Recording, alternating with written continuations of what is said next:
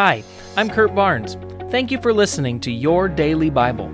It's my prayer that you would be continually growing in your relationship with Jesus and that this podcast would be one of the many tools that the Holy Spirit is using in your life to bring about transformation.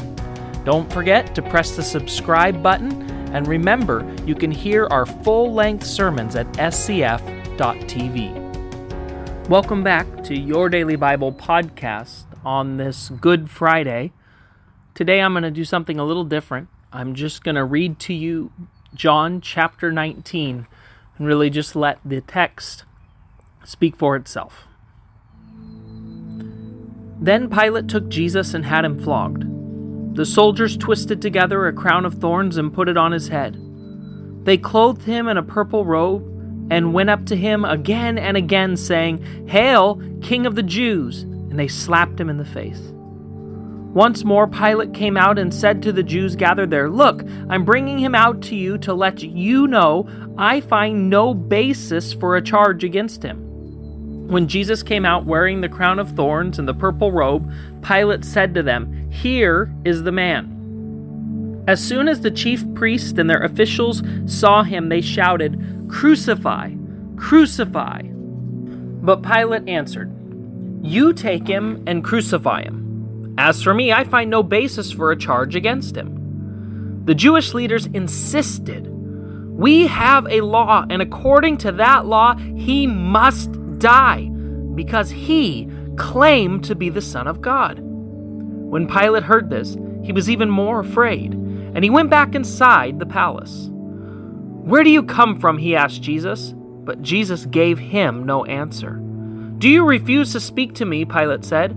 "Don't you realize I have the power to either free you or crucify you?" Jesus answered, "You would have no power over me if it were not given to you from above. Therefore, the one who handed me over to you is guilty of a greater sin." From then on, Pilate tried to set Jesus free, but the Jewish leaders kept shouting, "If you let this man go, you are no friend of Caesar. Anyone who claims to be a king opposes Caesar." When Pilate heard this, he brought Jesus out and sat down on the judge's seat at the palace, known as the Stone Pavement, which in Aramaic is Gabbatha. It was the day of preparation of the Passover. It was about noon. "Here is your king," Pilate said to the Jews. But they shouted, "Take him away! Take him away! Crucify him!" "Shall I crucify your king?" Pilate asked. "We have no king but Caesar," the chief priest answered. Finally, Pilate handed him over to them to be crucified. So the soldiers took charge of Jesus. Carrying his own cross, he went out to the place of the skull, which in Aramaic is called Golgotha.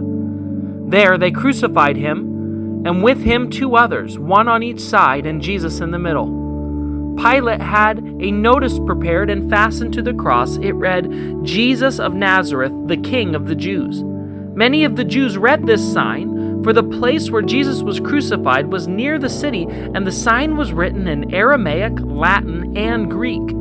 The chief priest of the Jews protested to Pilate, "Do not write the King of the Jews, but that this man claims to be the King of the Jews." Pilate answered, "What I have written, I have written." When the soldiers crucified Jesus, they took his clothes, dividing them up into 4 shares, one for each of them, with the undergarment remaining. This garment was seamless, woven in one piece from top to bottom. "Let's not tear it," they said to one another. "Let's decide by lots who will get it." This happened that the scripture might be fulfilled that says, "They divided my clothes among them and cast lots for my garments." So this is what the soldiers did. Near the cross of Jesus stood his mother's sister, Mary, the wife of Clopas, and Mary Magdalene. When Jesus saw his mother there and the disciple whom he loved standing nearby, he said to her, "Woman, here is your son," and to the disciple, "Here is your mother." From that time on, the disciple took her into his home. Later, knowing that everything had now been finished, and so that Scripture would be fulfilled, Jesus said, "I am thirsty."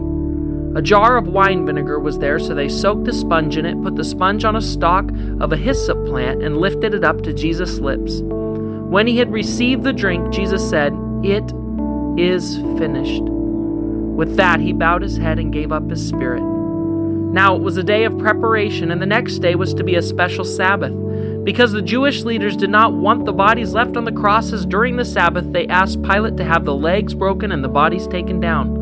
The soldiers therefore came and broke the legs of the first man who had been crucified with Jesus, and then the other. But when they came to Jesus and found that he was already dead, they did not break his legs. Instead, one of the soldiers pierced Jesus' side with the spear, bringing a sudden flow of blood and water. The man who saw it has given testimony, and his testimony is true. He knows that he tells the truth, and he testifies so that you may believe. These things happen so that the scripture would be fulfilled. No one of his bones will be broken. And as another scripture says, they will look on the one who has been pierced. Later, Joseph of Arimathea asked Pilate for the body of Jesus. Now Joseph was a disciple of Jesus, but secretly because he feared the Jewish leaders. With Pilate's permission, he came and took the body away. He was accompanied by Nicodemus, the man who earlier had visited Jesus at night. Nicodemus brought a mixture of myrrh and aloes, about 75 pounds. Taking Jesus' body, the two of them wrapped it with the spices and strips of linen. This was in accordance with Jewish burial customs. At the place where Jesus was crucified, there was a garden, and in the garden a new tomb, in which no one had ever been laid, because it was the Jewish day of preparation, and since a tomb was nearby, they laid Jesus there.